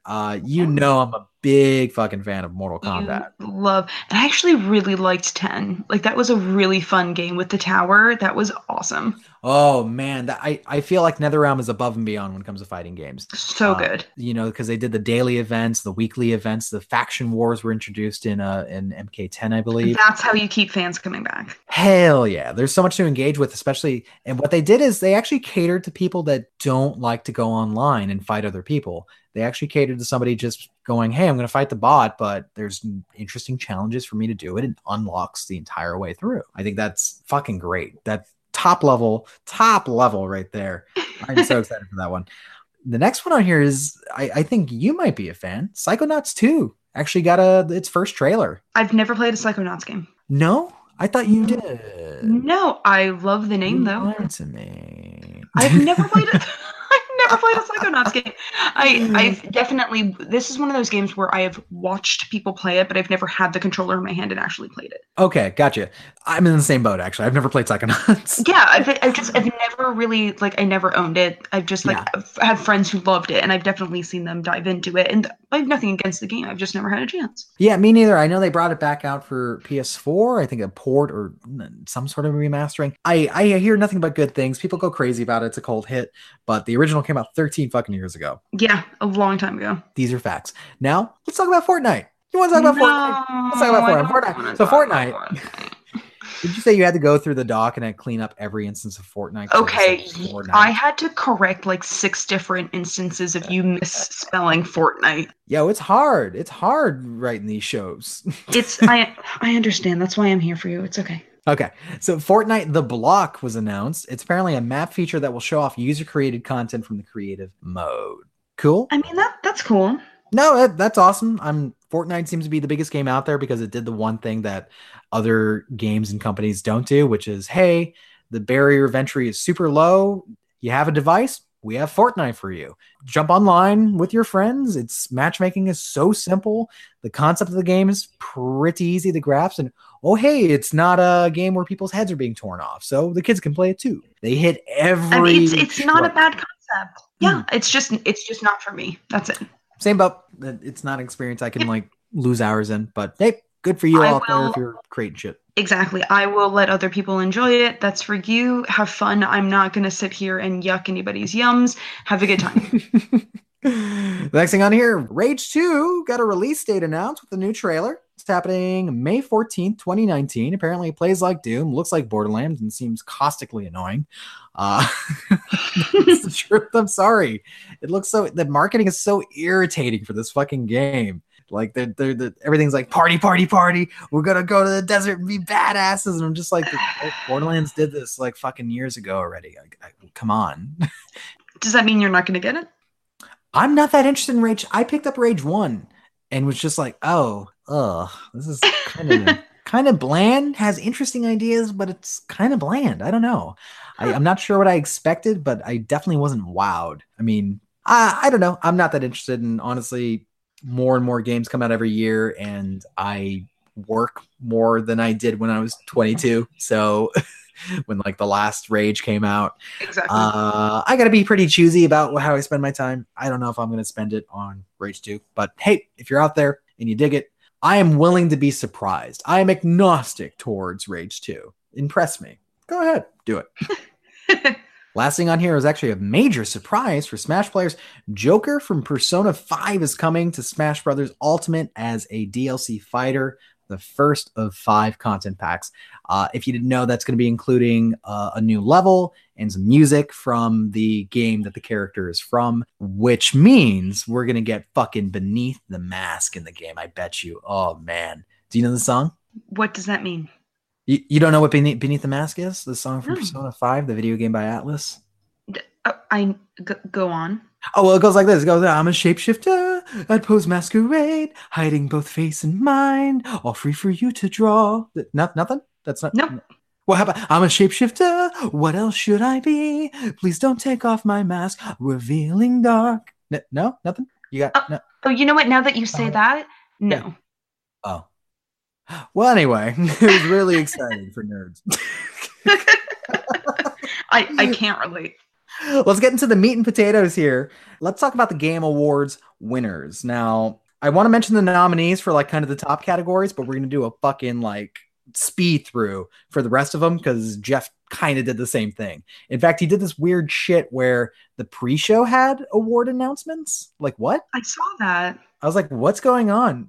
Isn't that kind of a major bummer? Like, what if you didn't know that? You're like, oh, hey, your indie game got fucking game of the... You're like, what? I was in the bathroom. I don't... This was the pre-show. I thought you were just going to do like some music and some jokes, and Jack Black was going to take off his shirt or something. Oh my God. Well, let's go to the cream of the crop here, and we'll talk it out. We'll talk our feelings out on this one. Okay? Let's do it. Game of the year went to God of War, Sony Santa Monica, and SIE. I called it. Didn't I call it? I called it. No, I called it. What do you mean you called it? Who'd you call?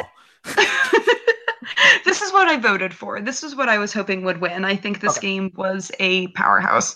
What I played of it was impressive. I mean, I think that what they did with this game is probably one of the best that they've done in a long time. Yeah, through and through, it is a solid game. Honestly, like you could see all of its design goals laid out before it, and it just fucking hits the mark on each. It is such a solid experience, and the story is legitimately affecting for having to deal with, you know, the war god Kratos, who was just a fucking rage monster in the first 3 games. Barely a characterization, more of an idea of, you know, anger personified. Exactly. So it was so cool to actually see a characterization that give him that kind of grounding with his son. It totally deserved it. The runner-ups on there were actually Assassin's Creed Odyssey, Celeste, Spider-Man, Petey, Monster Hunter World, and Red Dead Redemption 2. I honestly thought I was going to go to Red Dead because it just seemed like an easy thing. And my personal pick was Spider-Man. That's my favorite game of the year. Of course. But I respect the shit out of what God of War did. And if Spider-Man didn't come out this year, I would be like, oh yeah, without a question. But I'm extremely biased. So, fair enough. Best game direction went to God of War. Weird. The nominees in that category were A Way Out, Detroit Become Human. How fucking dare you, Geoff Keighley? And then Spider-Man and Red Dead 2. Come on. Fuck it. David Cage. If I saw that son of a bitch on stage, I'd be like, don't do a 2019, Geoff. Don't you do it. Sorry. I don't know. You know the criticism's right about that game. I understand. Yeah. And I've never played a David Cage game that, like, he uses metaphors like you would a chainsaw. That was a visceral image. Really, though. Like, my man should not be allowed near words. Best narrative, Red Dead.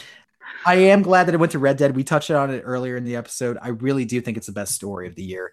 It has something to say, and it's so impactful. I think back to moments where it's just the simple lines. It's the first Rockstar game where it's not like every character is a character, where every character is over the fucking top, like Trevor from GTA 5. No, you have grounded conversations about morality, what it means to actually grieve over the loss of a lifestyle, the self-assessment that comes with somebody who is realizing his way of life is reaching a twilight. It's hard shit, and it's good. And I just remember like getting toward some of the final chapters of the game, again, no spoiler, where I was actually kind of just like choked up.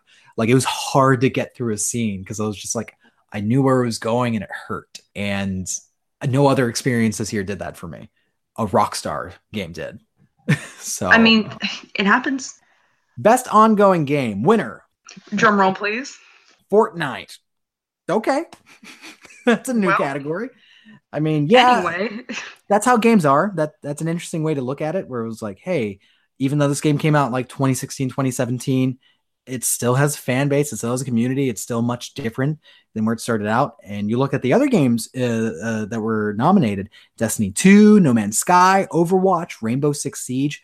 None of them resemble the game at launch. You know, they went through this continuous evolutions. And I've heard that they were supporting that game in such elegant ways and interesting ways to make it seem fair and not kind of exclusionary like some of the other games when they introduce their DLC. So exactly.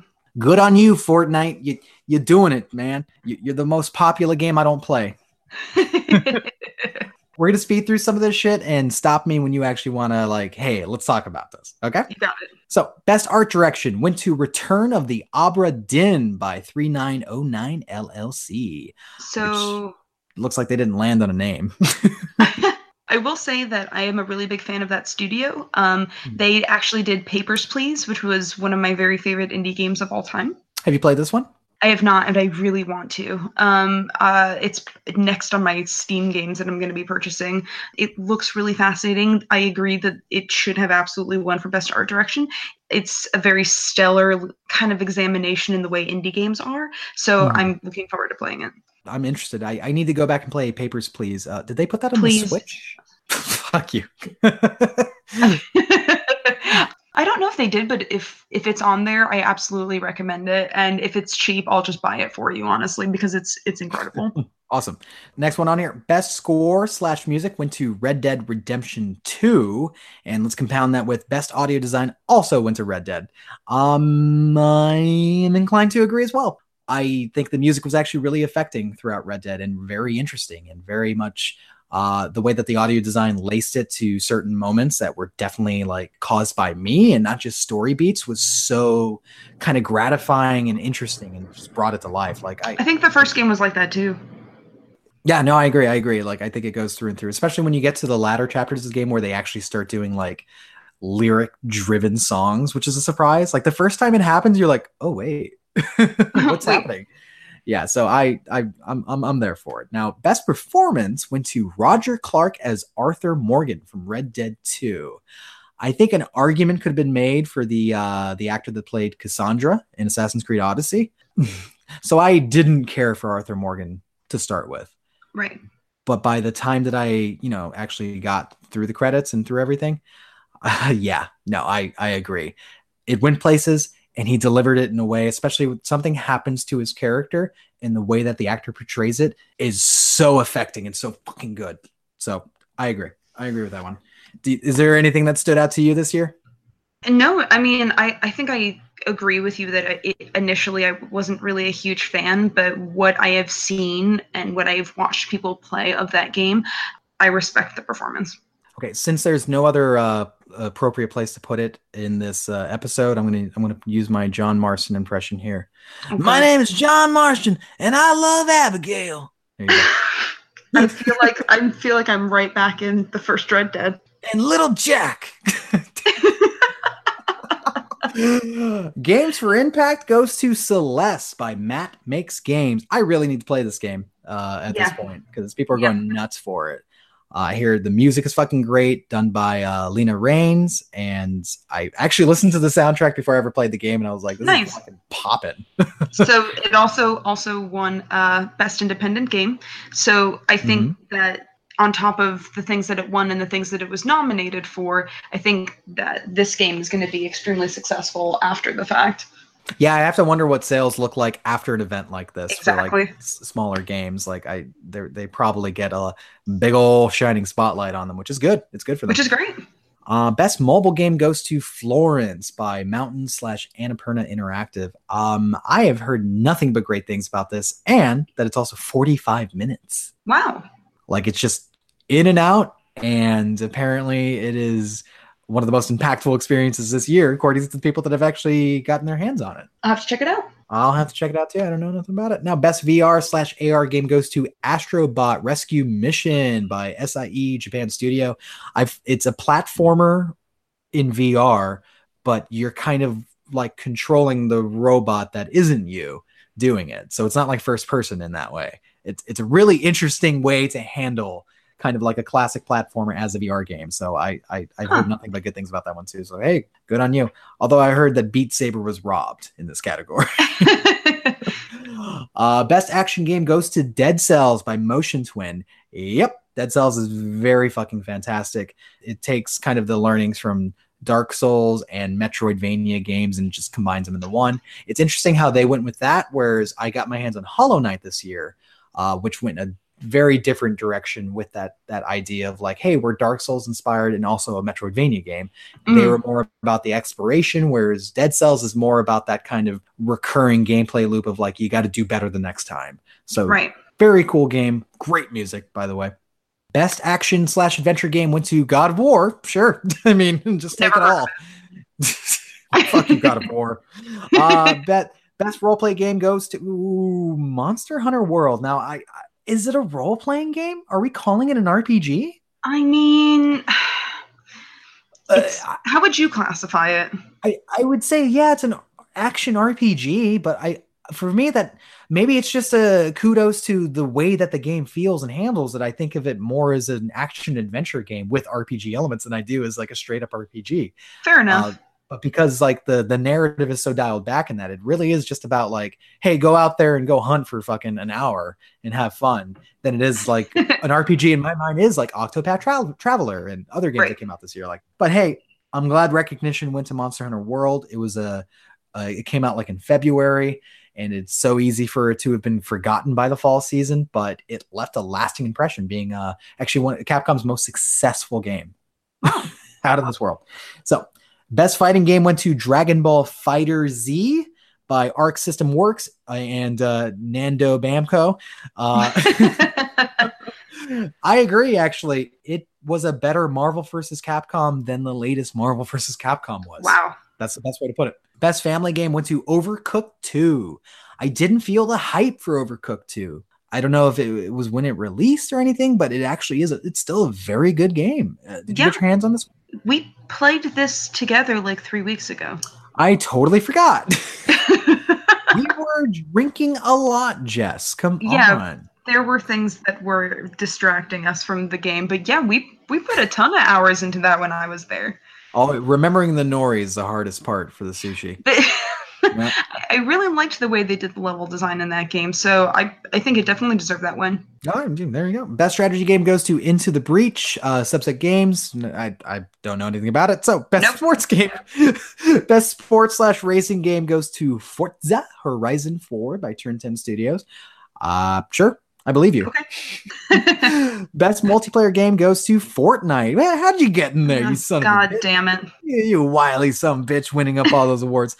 Best student game goes to Combat 2018 by Inland Norway University of Applied Sciences. And if you didn't know the country, it's Norway. Cool. I'm glad that's category. And yeah, I love that. Inspired to, they show up again at the Game Awards with another category or something. I think that's a nice boon for young developers to aspire to. A nice Ed Boon, if you will. Nope. Just please. Best debut indie game goes to The Messenger, Sabotage Studio. I've heard nothing but good things about this fucking game. Really? Yeah, it is a callback to the original Ninja Gaiden games, but it has a kind of subversive twist in that here's a spoiler. Apparently, they consider it a spoiler because it's tethered to the story. So you've been warned, motherfuckers.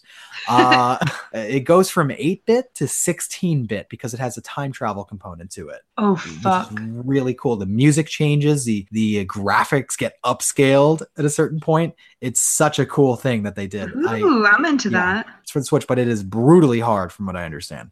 Well, never the fucking mind. There you go.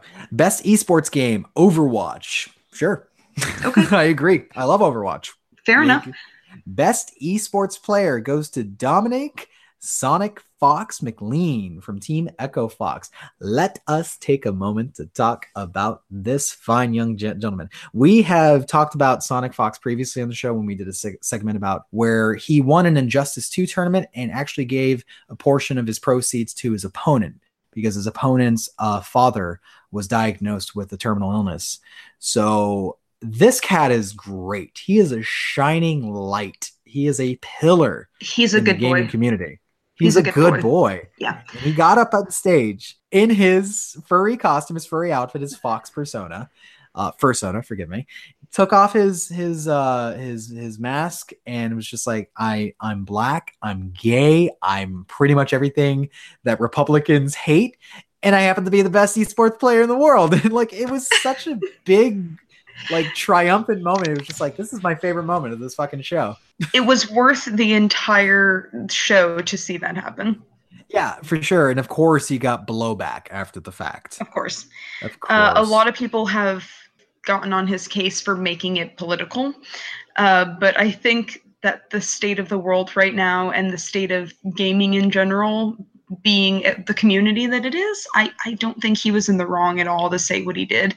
And I think it's true. I mean, he does represent a lot of the minority in the gaming community, and the fact that he won such like a huge award is a really big deal. I love this kid. I do. He's fucking great. I hate that he's dealing with trolls online right now, but he's dealing with it with such aplomb. He's just snapping right back at him. He's giving them those hot takes. He's just like, shut your ugly ass mouth. I mean,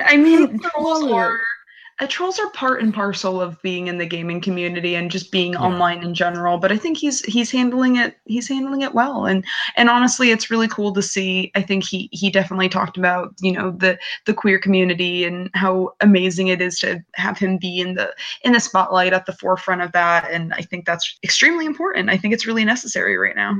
Keep on doing it, Sonic Fox, because you're fucking great. Keep doing it, man. Great.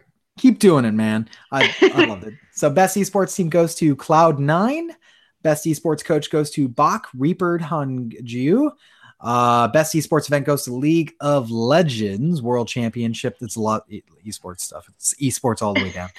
Best esports host is Anders Bloom Fiji Sojox de Putor. I'm not even going to try. That's my God, a mouthful.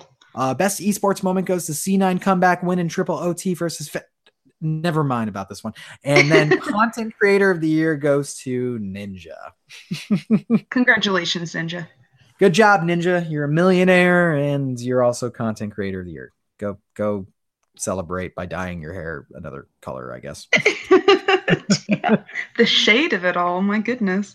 Yeah, I love the tea that was being spilled online because like he showed up to present an award with a fucking Muppet on stage and they're like, oh, so he'll present with a Muppet, but he won't stream with a woman. Gotcha. Oh my God. Oh my God. Oh my God. That's so good. I know. Well, so Jesus, I have so much to say on that, but we don't have enough time. Let's just put it that way. I love it. Exactly. So overall, like it is a well-produced show, and despite the glitz and glam that they have to coat on that to get viewership, despite all that, Geoff Keighley does kind of arrange something that is, it makes it feel special. It makes it feel recognized, and it's cool to see people that we wouldn't have known otherwise get up on stage. And maybe my greatest hope for these kinds of shows is that it has this kind of ripple effect when you see somebody like Corey Balrog, for instance, get up on stage and he's just a normal dude, passionate, thankful and was just like, we didn't know that this was going to work.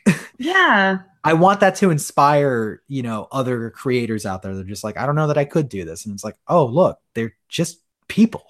Yeah, they're just humans.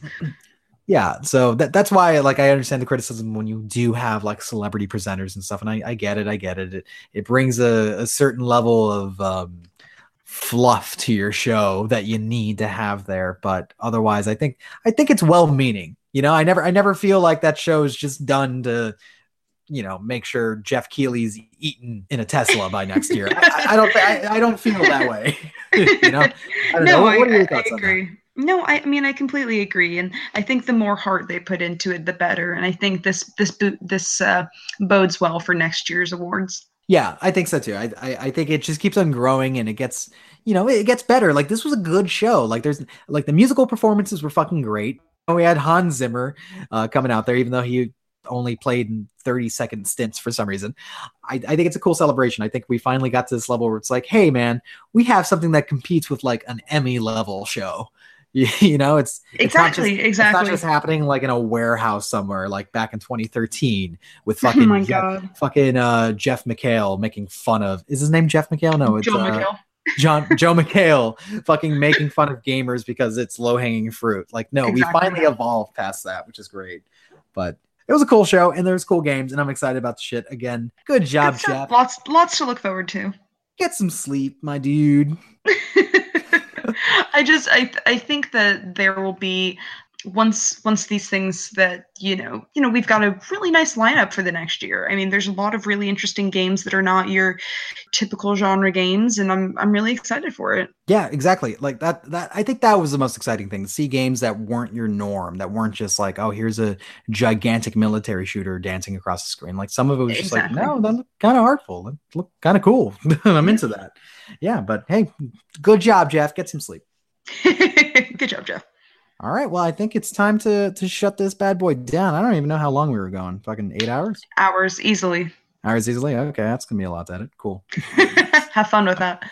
Yeah, right. Yeah, fuck yeah. Anyway, but Jess, thank you for joining me on the save room, filling in for Daniel. I know those are awkward shoes to fill. Actually, luckily, I learned many, many, many years ago that Daniel and I have the same size feet, so it's all good. Thank you. I'm honored to be here. Thank you. Absolutely. Thank you for coming on board. Thank you for hashing it out. And Save Roommates, thanks for listening. As always, I know some of these episodes get out of hand, but we always appreciate your ears. And again, if you actually want to engage with us, hit us up on Twitter. We're at Save Room Show. Maybe you have some suggestions for us to suck less, or maybe you just want to talk about games that you want to point out. Awesome. Do it. We appreciate it. But again, you can find us on soundcloud.com/SaveRoomShow or Spotify or iTunes, Google Play, wherever your ears may float. Do yours float? No, I liked that. You like that? Wherever your ears float. Yeah, I liked that. I don't know. It sounds ominous. It sounds like something Pennywise would say. I don't understand the reference, and I won't respond to it. It's a reference to a Dean Koontz novel. God fucking damn it. But thank you for joining me. Is there any sound off that you want to give to the kids at home? Just go buy Katamari. And if anybody wants to donate a Switch to me, I will give you a P.O. box to send it to. I will forward that on the Twitter. Thank you. All right, guys. Have a great, it's whatever time of day it is for you. Thanks, y'all. Bye. Thanks. Bye.